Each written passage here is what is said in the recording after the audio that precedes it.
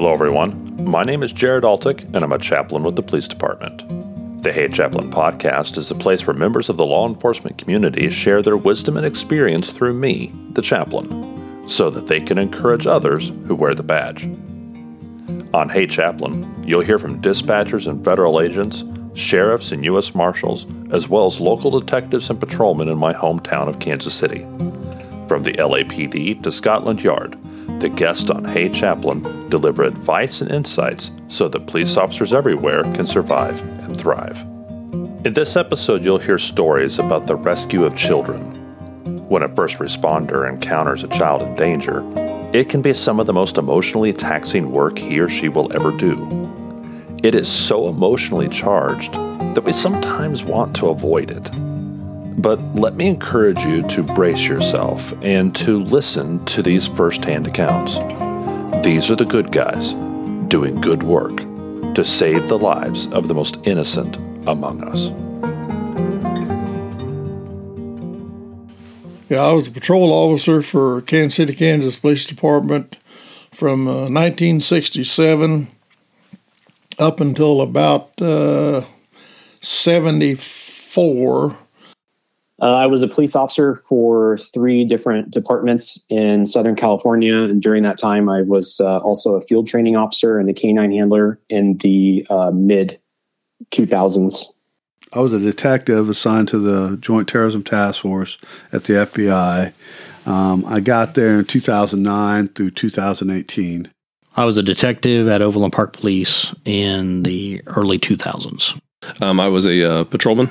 I was with Kansas City, Kansas from the early 90s to the early 2000s. I was a sergeant for the Overland Park Police Department SWAT team from 2006 to about 2011, 2012. I was a patrolman at the Kansas City, Kansas Police Department in the early 2000s. Have you ever witnessed the rescue of a child? And again, don't name names. I don't know if you would call it really rescue. I was involved in saving a child one morning about 6 o'clock in the morning on a cold winter morning.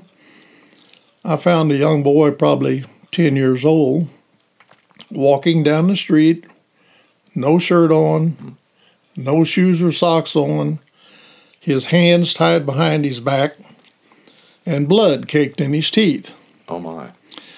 And I picked him up, tried to find out who he was, and I took him out to the station, and he wouldn't tell me his name, and he wouldn't tell us where he lived.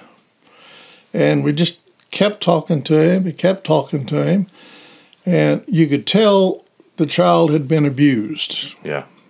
Because he had burn marks on him. And after about 2 hours of talking to him, he finally gave us a last name. And we checked and then had people do some checking and investigating and found out that there was a family that lived about 2 blocks from where I had picked him up. And that was their name. And they wouldn't let me go out to the house by myself because Sure. I was rather upset. Sure. And another officer went with me out there, knocked on the door, and this lady comes to the door. And I asked her, "Do you have a son named so-and-so?" "Yes, I do." "Where is he at?" She says, "Well, he's downstairs tied to a post." She said that to you? She said that to me. I says, and I had to restrain myself. I said, "You better go down and look because I don't think he's there." Well, she goes in and goes down. Then she comes back upstairs all screaming and all upset. "Where's my baby? Where's my baby?" And I was so mad I could have wrung her neck. Oh, wow. But we take her and took her out to the station. And what had happened, we found out she had another son.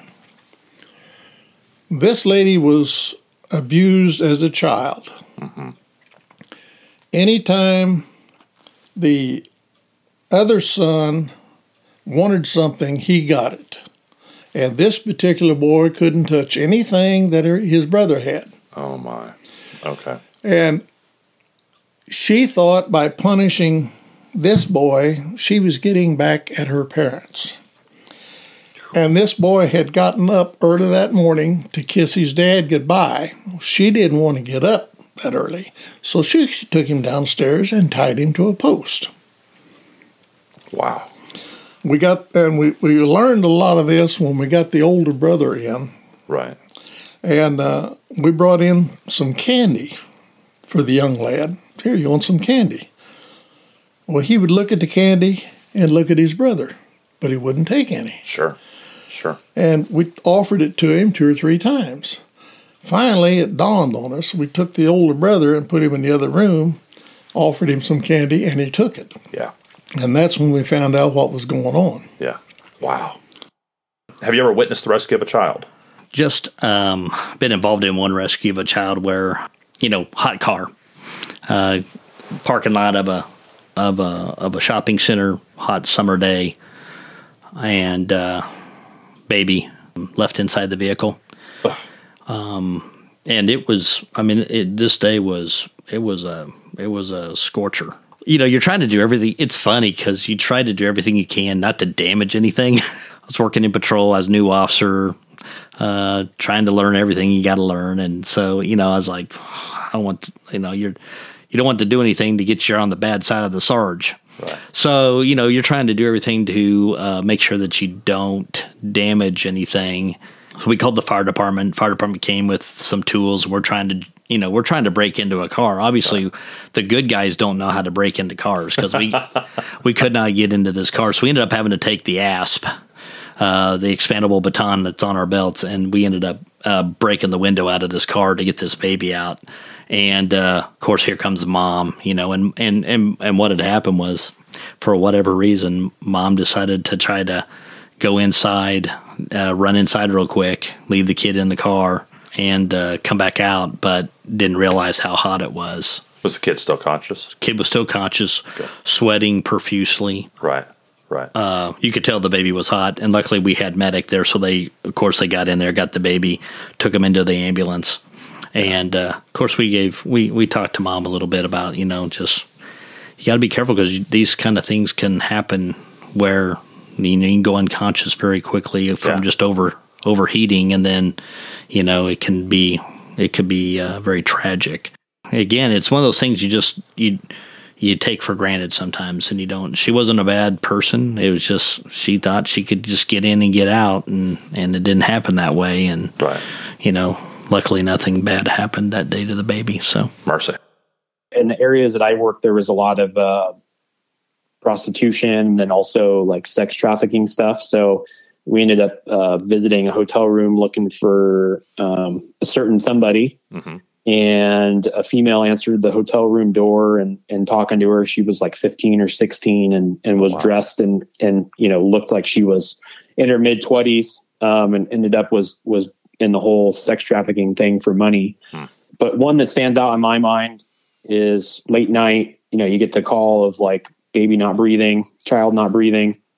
And I want to say that the kid was like 1 or 2, but I was the first one there, and the parents had the front door open. They just hand you this child that's like lifeless and oh no, yeah, and turning blue. And I think it's every officer's fear. It's like you get this training, and here's what to do if there's a child's choking or not breathing, and then here it is. You got this kid in your hand. So the first thing I did was I ran back out to my car, and I put the kid on the hood of my car because it's warm, it's running, it's flat, right? And was able to do CPR until the fire department got there. And one of my partners was not too far behind me, and we were going back and forth of should we just go to the hospital? But the hospital was a good 5-minute drive away, even if you were going lights and sirens and all that stuff. And sure. I think the hood of the car being so warm, of a police car, well, it was an Explorer. So it was a little bit higher. It was warmer. It had been running all night. And I think that helped. And just the flat surface, I was able to do CPR properly. And the fire department got there and kind of took over. And they ended up transporting the kid to the hospital. But, it's at 2 or 3 in the morning when, you're working patrol at night and you're sleepy. And all of a sudden you get this call and it's like, oh, this is the one that is, is scary. It could be potentially, you're holding somebody's child and the child's choking to death. But, the kid made a full recovery. Oh, fantastic. It sounded like he was some type of like had food had come up or some way when he was sleeping and was choking on that. And, okay. So it turned out good, but definitely a scary event. That one's, I think it's basically burned into the back of my brain for the rest of my life. Have you ever witnessed the rescue of a child? I was trying to even remember what fire it was. It was a pretty big fire because I had like 4 or 5 victims. And I even think that there were a couple that died, but they brought out a kid who was not breathing at all and started working on him right away and got him back pretty quick. And then another one, that was probably most memorable outside agency. I just remembered this. We got sent to a drowning at a residence in Turner. There's no pools. Okay. And a mom had tried drowning her 2.5 and her 1.5-year-old kid. Oh, wow. And she was successful. Neither one of them were breathing, and the officer that got there first was doing CPR on both of them, laid them right next to each other, just started going to work, and they both survived. Oh, wow. And mom was still there, and it was crazy. Okay. Yeah, he was there by himself for quite a while. That officer was? Mm-hmm. Yeah. I mean, did one heck of a job. Wow. Have you ever witnessed the rescue of a child? Yeah, really. We'll just give you the most recent, and that was I was at the end of my career. I was stationed in operations as a police captain, and I got called out because there was a child that was missing that was autistic, had left the back door of the residence, and there was a lot of woods, some ponds in the area, things like that. And so we got several officers there. I had multiple people checking the perimeter. I had an officer stay with mom, and I was like, I've got a lot of experience in the military with tracking people in the woods. So I basically walked out of the back door. I'm trying to think like a little child. Mm-hmm. I know that people, when they walk through the woods, they pick the path of what we call least resistance. Sure. What's the easiest path? And that's looking at a child. Okay, so if I walked out, this is downhill. This is a trail. It leads down to a pond, which autistic children from what I've been briefed are attracted to water.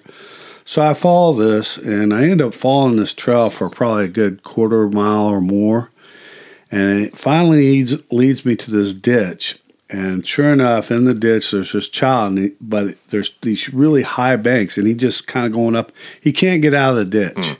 He's just going back and forth, kind of walking. Luckily, once I went down, it was like he was very polite, came with me, no problems. I ended up having to carry him out of there because he had no shoes on. And there were a lot of thorn bushes and other things. He looked like he had a few scrapes, but he wasn't too bad. And so we found him, got him back to mom. We had paramedics show up and check him out before we went back to the house. And other than giving mom warning, he might have some poison ivy. Right. Other than that, he looked to be okay. And you were a captain then, so you would have been in uniform. So he saw a police officer in uniform and responded well. Yes. Excellent. We have taken off. I've taken off several kiddie porn people. And that's very rewarding when you see that look on their face of their life just collapsed in on them because they have this problem. And I understand it's an addiction and that kind of thing, but I also don't care because I'm here to preserve the peace and protect the innocent from the predators. Yeah. And So I have taken off a lot of kitty porn people, and that's very rewarding when you smash their front door in and they know why you're there. Yeah. Not one of them. I've done dozens. I've lost track of how many we've done. Not a single one of them looked surprised when we came through that door. Really? Every one of them knows why you're there. Yeah. They knew it was going to happen someday. Yeah. Yeah. And most of them end in prosecution and that kind of thing. Some of them end in their own demise. They go and take care of it themselves. Yeah. Yeah. And so I've had a handful of those. I've lost track of how many of those have done that. But like hear you coming in and they just... Well, they haven't. Usually we're fast enough and surprise them enough. So later they don't do it right then. But as soon as they're released, because they're hardly ever taken into custody, right? We just there to get the evidence, and then they're questioned and released. We find out that night that they've done something to themselves. Yeah. Okay. Have you ever witnessed a rescue of a child? Don't name names. I have seen. Yeah, I've responded to after the fact where officers arrived and performed CPR, and the ambulance had taken them away. And I saw the child actually being carted away. Anything involving children will just gut you. Yeah. I don't care what it is, but anything involving children will just absolutely gut you.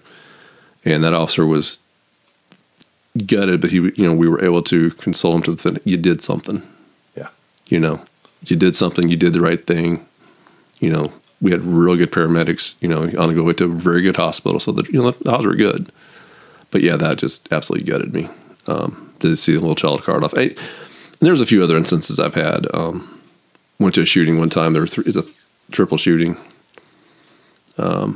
These guys had been robbing drug dealers in another part of town. They found out where they were, and they came in and shot the house up. But there was a pregnant lady.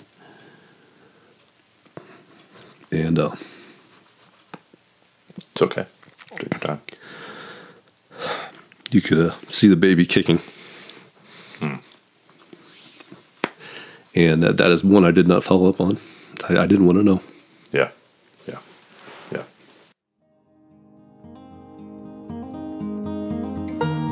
God bless the officers who put themselves in harm's way to rescue our children. There's been so much criticism of police officers for what they fail to do.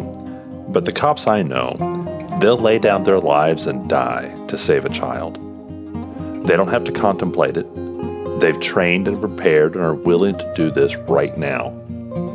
I'm not saying that a cop can't be a coward. I'm sure there are some. But if you hear a story that says a whole group of police officers just didn't have the moral courage to go save children, I'm telling you that you don't have the whole story. What would be the odds that in any emergency that every officer involved would be that cowardly?